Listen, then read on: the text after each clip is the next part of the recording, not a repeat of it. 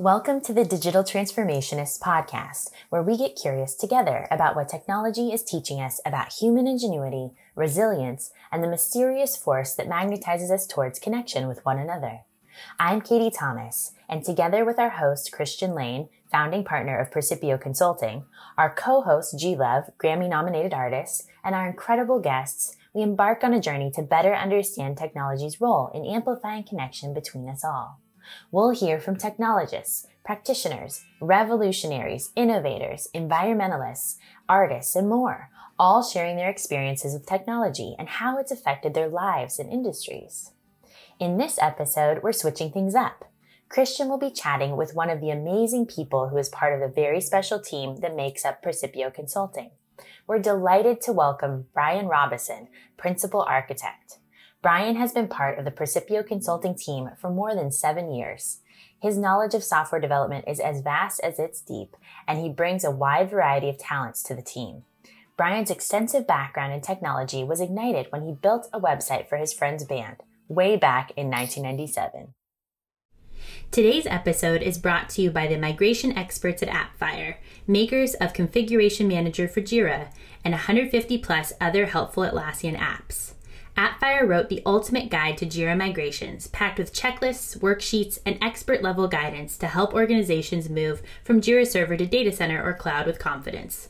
Learn more and download your free copy at appfire.com/migration.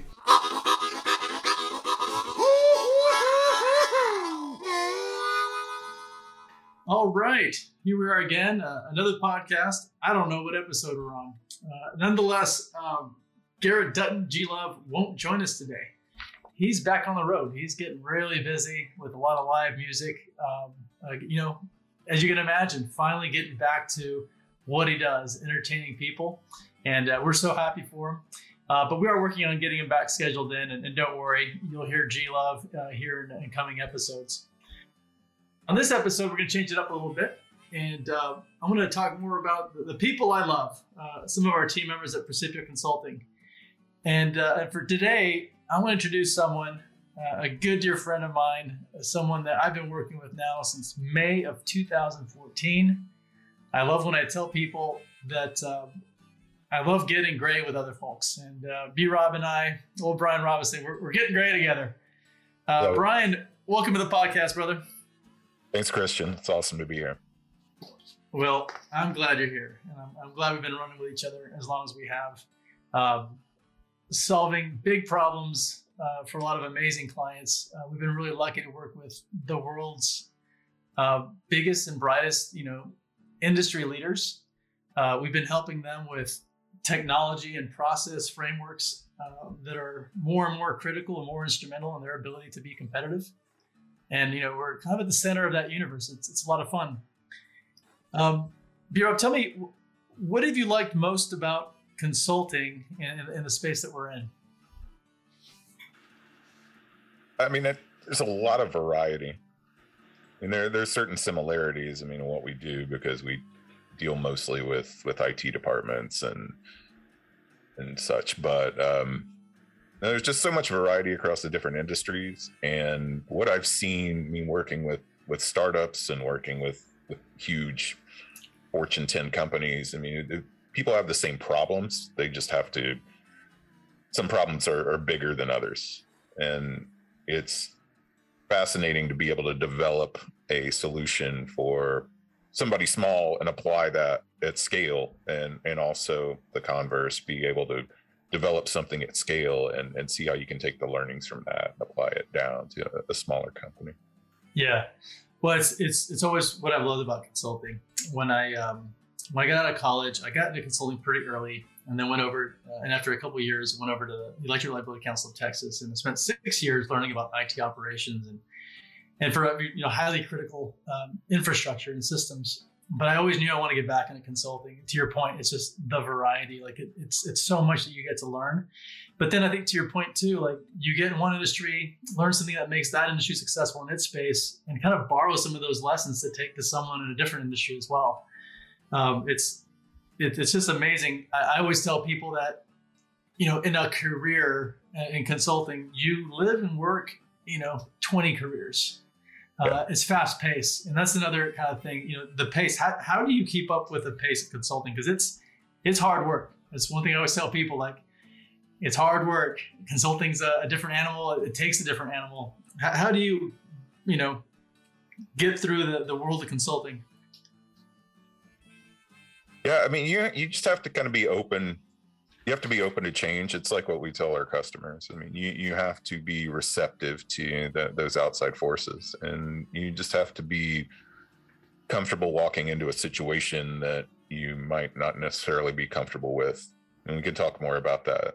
But it does take a bit of conditioning. It's one of those things where you just have to be able to context switch a lot. And that's one of those things that I think is a really big killer for teams, that when you do have a lot of that context switching. But in consulting, that's a lot of what you're doing. I mean, my day-to-day is going to be a couple of client calls back to back with some internal calls, with a sales call with somebody I've never talked to before. And so I have to be ready to have a conversation with somebody I've never met, usually about a topic that I'm just learning about from their perspective. Right. And then be able to leverage my experience and have a conversation about that. Yeah, it definitely takes an adaptable, resilient human. That's for sure. Well, cool. So I mentioned, from the outset that you joined in May of 14. We've been running 7 years. What are some of the things that you've seen over these last 7 years? Either things in our company or just things in general in the space, in the work that we're in. Yeah, I mean, well, in the space that we're in, when we talk about the Atlassian world that we've been in, I mean, the biggest change has been the progression to cloud. So many customers are either using cloud today where they were on-prem in the past, or they are in the process of moving from server to cloud. And there is that shift there, just that shift in thinking, where certain things work a different way, or you have to approach things like user management a different way. And so we're seeing that. But there's also been a shift as well. Some of the larger organizations that are staying on-prem, they're doing a lot more with DevOps automation and things like that. So it's kind of this dichotomy that we've got, where we've got some people that are based on-prem, and then we have this other set of customers that are there in the cloud. And then we have to be able to manage both of those. On the company aspect, just seeing us go from when I started, we were at 14 people, and now we've surpassed 50, and just seeing that growth and being a part of that internal transition has been really amazing. Yeah, I think one of the things I'm proud of is that we've been able to continue to help these big and small companies be successful, and that's always the focus of us. Our success is really, it's our client success, right? But we've been able to grow, I think, and take on much bigger responsibilities, much more high stakes implementations and exercises and efforts and upgrades and migrations and all these things, while still maintaining really a high bar for quality and delivering on that. One of the two things that I always think about when it comes to a philosophical place, or just a place of like mental focus for myself and what I want our company to be, and that's quality and responsibility. One of the things that we've done to help companies and to take on this kind of growth and this kind of like expertise, while still focusing on quality and responsibility. Oh yeah, totally. I mean, one thing that's been really interesting for me in the past few years is it's been fascinating to have a relationship with a customer for so long, that you go through, like, can see them through like multiple transformations.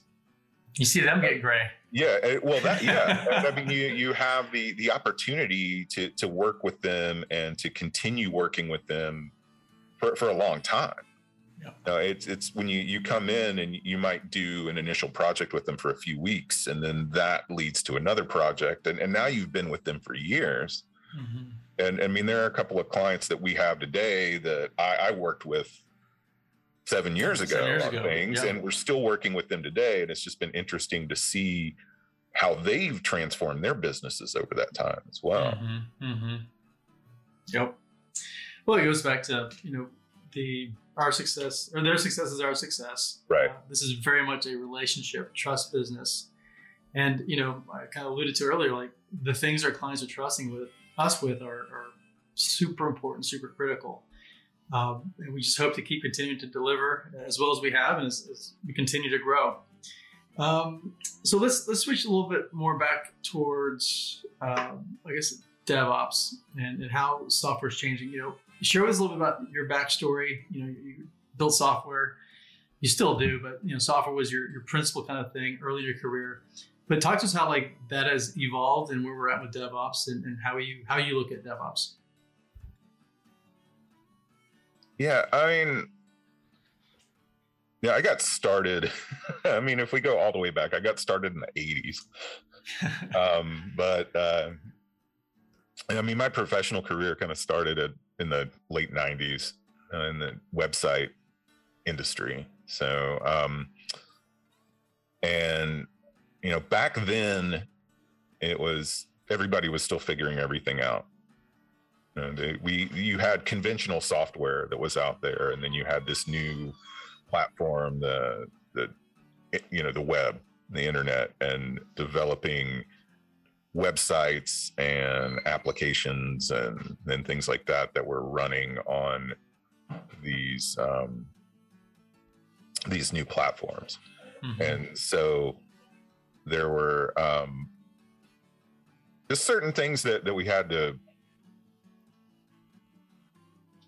figure out for ourselves. Yeah. Well, Windows and it was a NT server. Those days. Multi-tier distributed systems was still pretty new. Yeah, that was pretty new. It was pretty new to have like an environment where you had a web server and a database server and things like that. The first company I worked for, I remember going, we'd be working on something, and we were actually developing a web-based software application, and our DBA would go around the office and telling us that he was rebooting the database server or something, and that we knew that meant we were going to be down for about 45 minutes or something like that. Right. He had to put. But who was your customer base for those 45 minutes? Right. It wasn't nearly what your customer base might be today.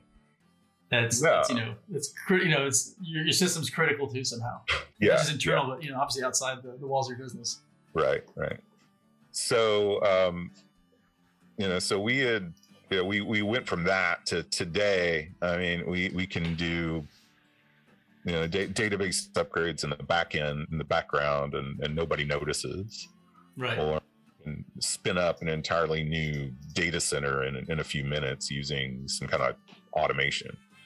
So it's been really fascinating to kind of see that progression from when we had whole floors or rooms dedicated to server hardware and equipment and fire suppression systems and things like that. And now we've moved to this just environment now where everything is just in this cloud.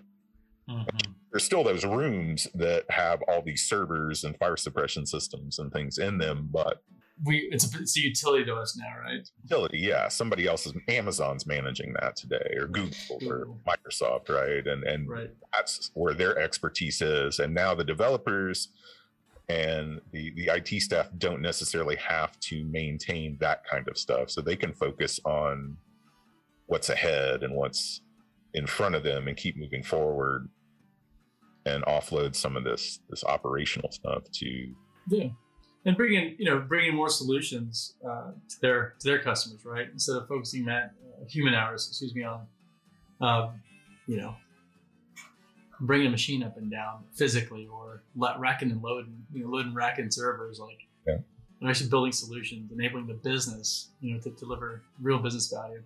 Yeah. And I mean, and you see it too in the software side, and just trends in how software development has moved from these huge, like, monolithic applications that take months or years between upgrades, to where, certain software is just updated, several times a day.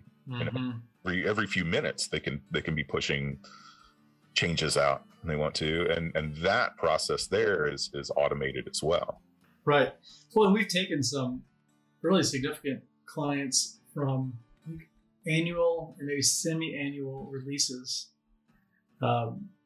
to releasing monthly, to releasing weekly, to releasing daily, to releasing many times during the day. Tell us some examples, I guess, of some of those kinds of clients that we've done some things with, where our ability that, we've helped them really optimize how they build software, how they automate the whole software development process and flow in a way that's, it's allowing them to release all the time as needed. Yeah. I mean, one of the projects that I worked on over the course of a couple of years was with one of our utility clients. And I mean, they went through a wholesale transformation. I mean, on the services side and on the software development side. And but before we started working with them, they had very little idea of really what it was to be an agile organization and be able to do agile software development. I mean, they were very much attached to that model where, okay, we're going to outline all the requirements first. Everything gets built to every single requirement, and we're going to create a release for this, and that release is going to get tested, and we might put out a release once or twice a year. And that was just too slow for them. They weren't able to respond to clunky and error prone, and God, such a mess, like coordination mess. Yeah, it took forever to get anything done. And so they went through a process of transforming their whole way of doing things. They replaced all their old software with modern tools. They were doing what the industry standard was, a few years ago, and they wanted to get up to date. And so we moved them into a more modern tool chain with more modern processes. And along the way, they implemented a lot of automation as well, so that if you needed to develop a new feature for one of their homegrown applications, the system was smart enough to spin up an environment for you automatically and go through checks and give you that environment to work in. And then you would make your changes, and then that would go through its process. And I mean, they had even gone as far as to automate a lot of the change control process. So when they had a change management board review every week, they could see what software changes were on deck that week, and whether any needed approval before they got put out, things like that. So, we were able to see them transform in like real time, and see that efficiency that it brought to the organization. Yeah. And help them ensure that they're relevant and competitive today, right? Yeah. These are big strategic changes. One of the things that comes to mind is you worked on, or this project with this client, where this particular client I'm referring to is a global Fortune, top 5, biggest retailer in the world. And 7-8 years ago, they were concerned with the moves Amazon was making and how Amazon's a big threat. So you helped with consolidating, helping get all of their developers on one platform. Yep. These are thousands and thousands of developers, all on one platform. Obviously a lot more integrated, SDLC with some DevOps capabilities. And this was strategic. I mean, this was critical, because they really were feeling the pressure of Amazon coming. And they knew that they needed technology and software to be competitive in the future. And here we are, right? Yep. Yeah, and they were an early mover in that as well. Indeed. Is getting to that level, getting to that unified system and being able to manage it, maintain it, and scale it out, be able to support that large of an organization. Yeah. So you've got experience in software development, DevOps, and that's just kind of touching on some things. Service management is also an area you've got a lot of expertise. Mm-hmm. Talk to us about what you see happening in service management. We all think of service desks, and that they enable work in some way or form. But tell us what you're seeing in the service management space. Yeah, I mean, service management to me is like what drives the work on inside the company. Like a lot of what we see on we know what a company does, right? But we don't necessarily know how they do it. And I think management plays into that a lot. It's basically that support behind the scenes. And a lot of times we formulate it in terms of like IT service management, but what we're seeing a lot, especially with our larger customers, is really an enterprise approach to service management, where they are supporting everything from onboarding a new employee to starting a new project to even like changing light bulbs. I mean, everybody is part of the service management organization. Your facilities team is going to use service management, just like their IT department, HR, marketing. And I think one of the big goals is everybody wants to do more with less. So they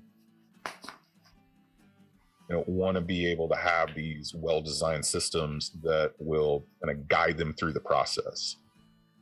And a lot of the projects that I've worked on with customers is just making sure that design is intelligent enough to where we get the information we need at the beginning of the request, and then add to it along the way, and then have an efficient way of being able to track where things are in the process. So something comes in, be able to triage it, assign it to somebody, get the work done, and then track it through completion.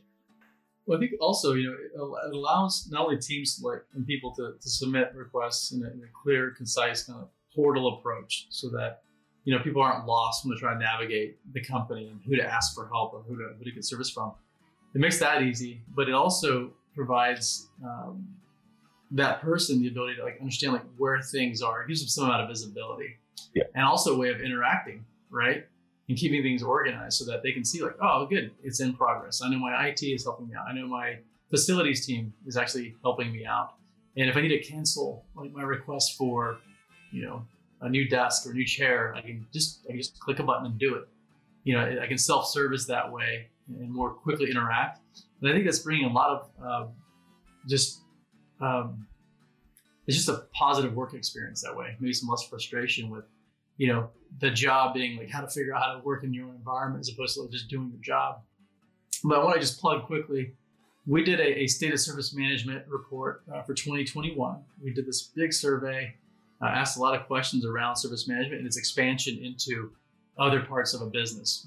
Going beyond IT service management, taking some of those practices and principles and applying them into more parts of the organization. And we're finding that there's a lot of interest and a lot of folks moving to expanding these service management capabilities beyond IT. And I know that you've worked with some clients on some more specific areas of business that are not IT related.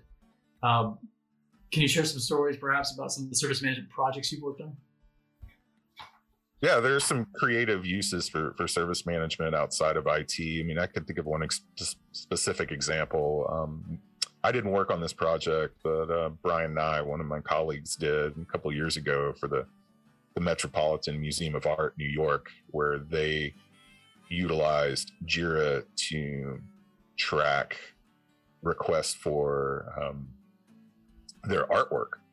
I think they were using it for tracking both art that was sent out for repair and art that was sent out on loan. It's like that. People could come in and make a request for a specific piece. It was all cataloged in the system, and you could get a dashboard and see where this artwork was in their system. It's one of the most, I think, creative uses I've seen for just the tool. Well, I think prior to the process work and tool work that we did with them, I think they were using masking tape to put like a Post-it on the back of a piece of artwork. Yeah.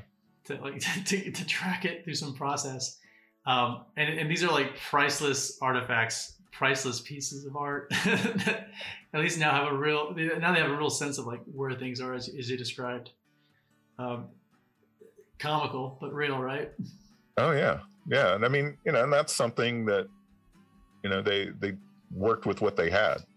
They weren't technology experts. They were art experts, and they approached it the best way they could. And I mean, I think, that's one of the advantages I think we have as a consultant, though, is that we get to work with all these different industries again, and we can see how, and it's like, oh, well,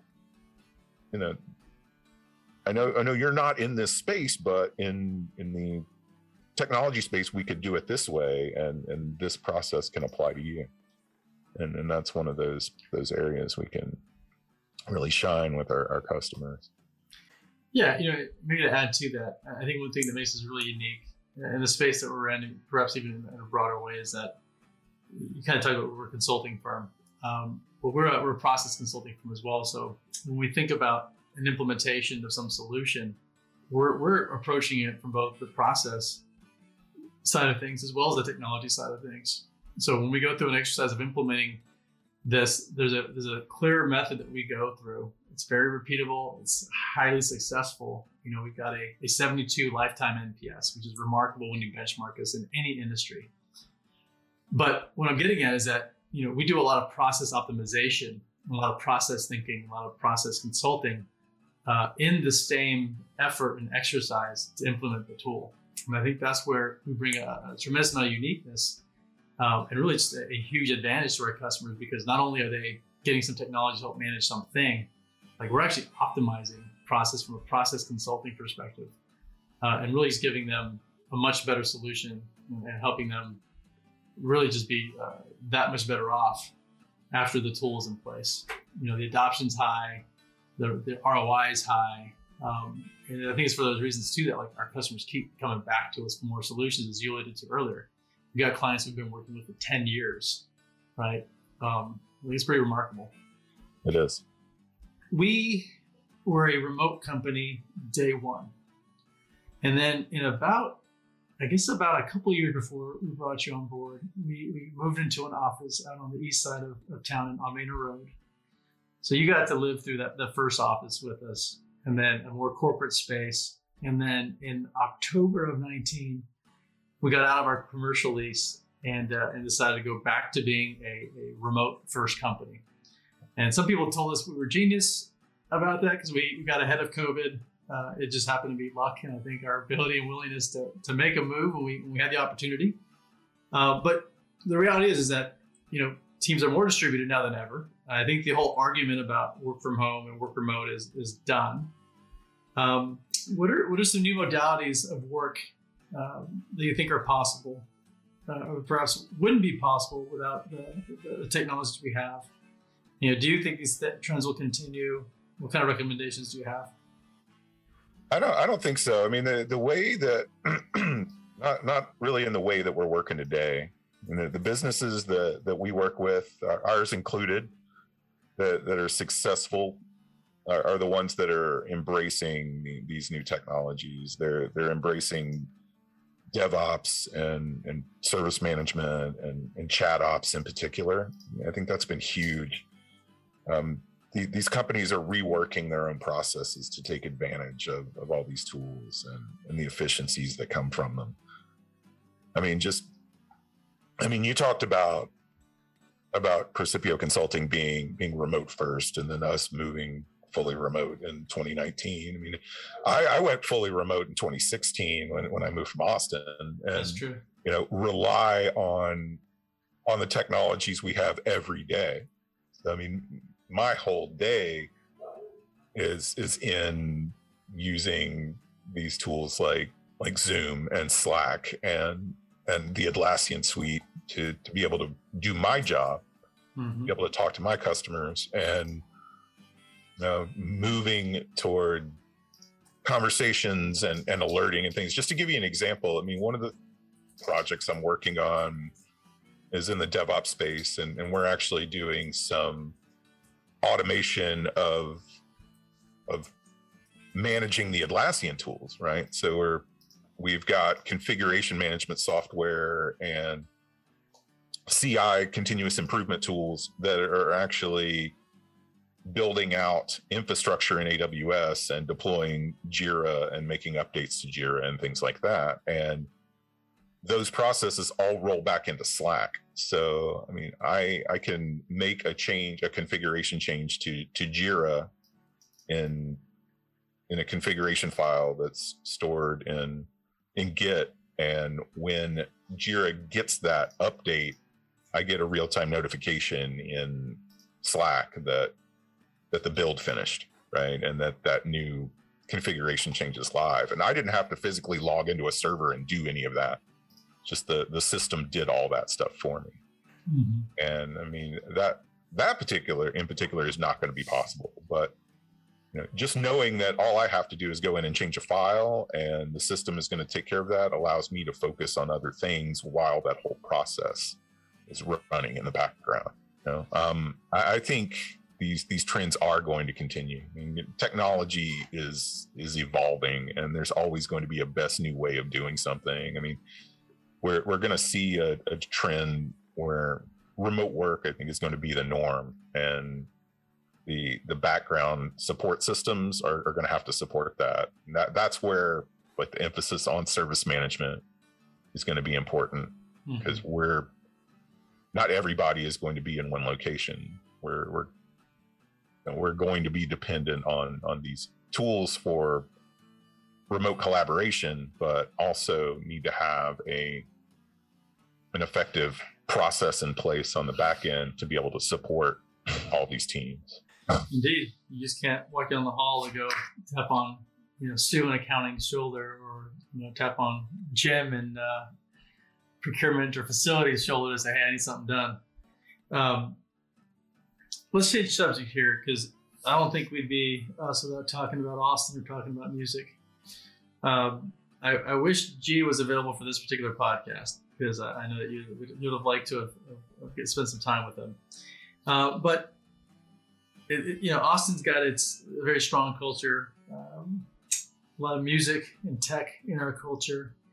You were in Austin for quite a while before you moved back up to Indiana to be close to your wife's family. But tell us about Austin and just kind of the role that it plays in our culture and how we contribute back to Austin. Well, I was drawn to Austin, I think, originally when a lot of people were drawn to Austin. I mean, just the creative community there that just kind of fosters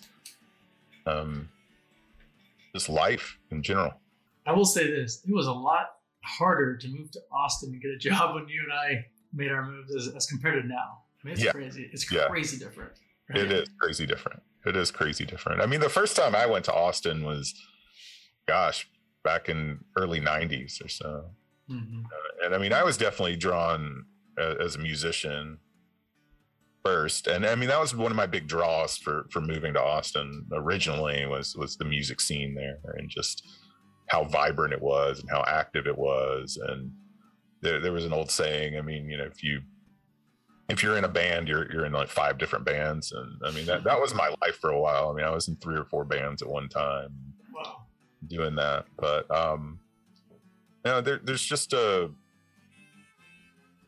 there's just a draw there. The UT has a lot to do with it, because you have this constant influx of young people with new ideas. And, I mean, back then, people would be drawn to UT, and then they would finish UT and they would stick around and they would start bands and start coffee shops and start this kind of culture there. And that was a big draw for people, especially, coming out of college and looking for a sense of community and things like that. And, a lot of us in the tech industry, there have been several waves of tech companies in Austin. I mean, back in the 90s, you had the homegrown kind of tech companies. Tivoli and Trilogy and and even Dell, back then. Yeah. And I came along kind of right at the end of that, and like my first roommates in Austin back then were ex-Trilogy people. They had left Trilogy and had kind of branched out on their own, and everybody was doing something, but we were all doing something that had something to do with the web and new technology and things like that. And it was just a really vibrant kind of time. But a lot of those contributions come back, back into Austin and just kind of make it what it is. See, you're very talented in so many ways, including you mentioned you've been in a lot of bands. What's your favorite guitar? The favorite guitar? It's hard. It's a hard answer. Yeah. Of your electric guitar, what's your favorite guitar? My electric guitars. My favorite one is probably the first like real vintage guitar that like I set my sights on and I like wanted like my first dream guitar, I guess. And what is that? It's a 1973 Telecaster Deluxe. So like it's like Tom York from Radiohead played one. Nice. Lee Ronaldo from Sonic Youth. Chris Shiflett from the Foo Fighters has a signature version of it. And it's a Telecaster on steroids, so it's got big humbuckers in it. It's got a big Strat headstock on it, like the Jimi Hendrix style, like oversized headstock. And but it was like the first. It was like kind of that first like real dream guitar that I got, and so that's my favorite guitar in my collection.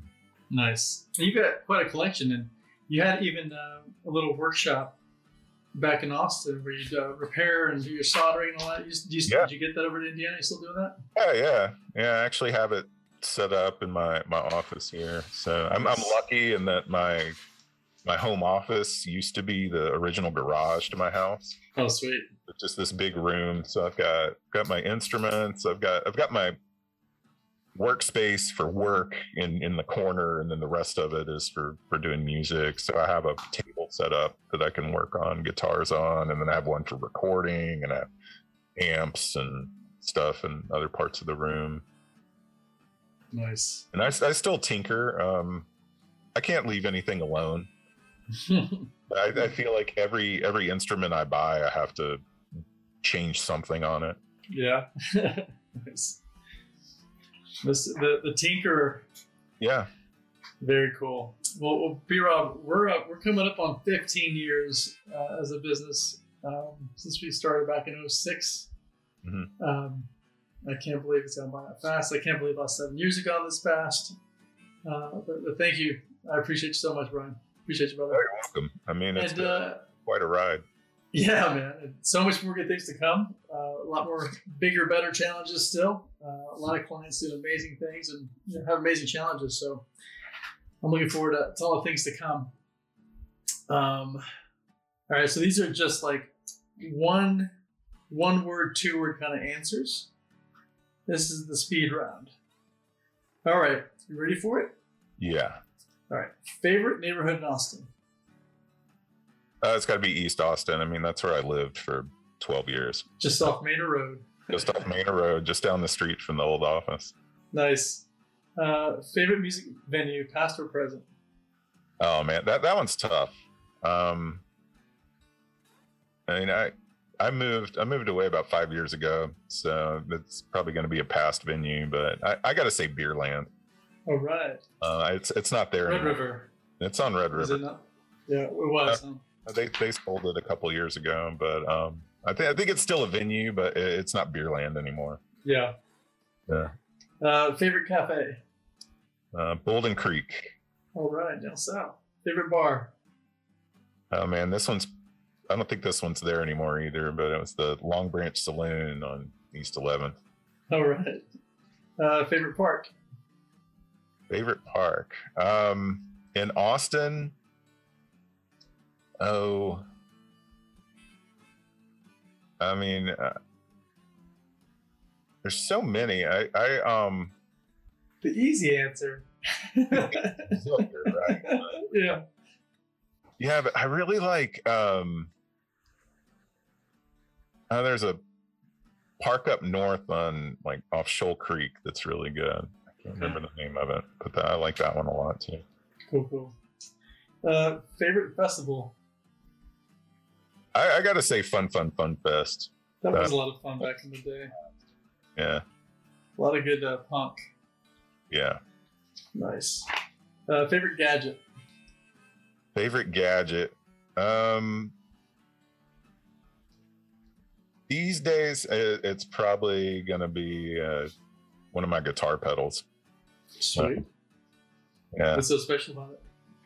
Well, the one right now is by this company Maris. It's called a Polymoon, and it's a delay pedal that's got this built-in modulation that's super cool, like flange, phase, and kind of chorus, and get real spacey and just versatile kind of thing. I've been getting into it a lot lately. Sweet. Favorite software? Oh gosh, favorite software.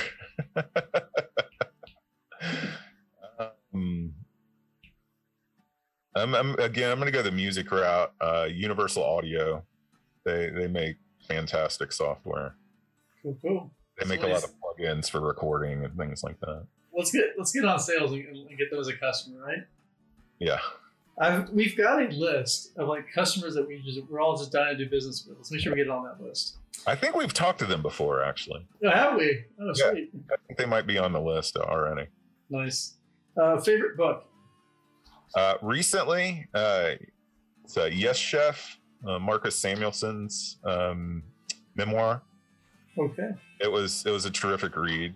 Just his life is so fascinating, and I love food and I love cooking, and in a different life, I might have been a chef instead of a DevOps consultant or architect, Yeah. Well, that's a good segue to the next question. Texas barbecue or Louisiana crawfish boil? Oh man, that's a tough decision. I'm gonna go with barbecue. Nice. I was down in Louisiana for a couple months earlier this year, and I brought a smoker back with me, and I've been really getting into it the last few months. Yeah. Well, B-Rob, I appreciate you, brother. Thank you so much for the time and for the visit and for sharing a little bit about yourself and your experiences and the kinds of things that we do. Oh, terrific. Yeah, this is great. Thank you so much for having me. Sweet. Thanks for listening to the Digital Transformationists podcast, brought to you by Praecipio Consulting. Praecipio Consulting provides flexible, scalable, expert-level IT and business solutions to enhance productivity and decrease cost. Check out our other episodes, access show notes and links, and listen to some great bonus content on our website at praecipio.com. Like what you heard? Subscribe, rate, and leave us a review wherever you listen to podcasts. And tell a friend. We love making new friends. I'm executive producer Katie Thomas. Victor Vargas is our lead engineer. Alejandro Caballero is our editor. Rodrigo Martinez and Stephanie Harrison are our writers. If you want to find out how we can help you with your organization's digital transformation, or if you just want to find out more about digital transformation, send us an email at contact@praecipio.com. Thanks for tuning in.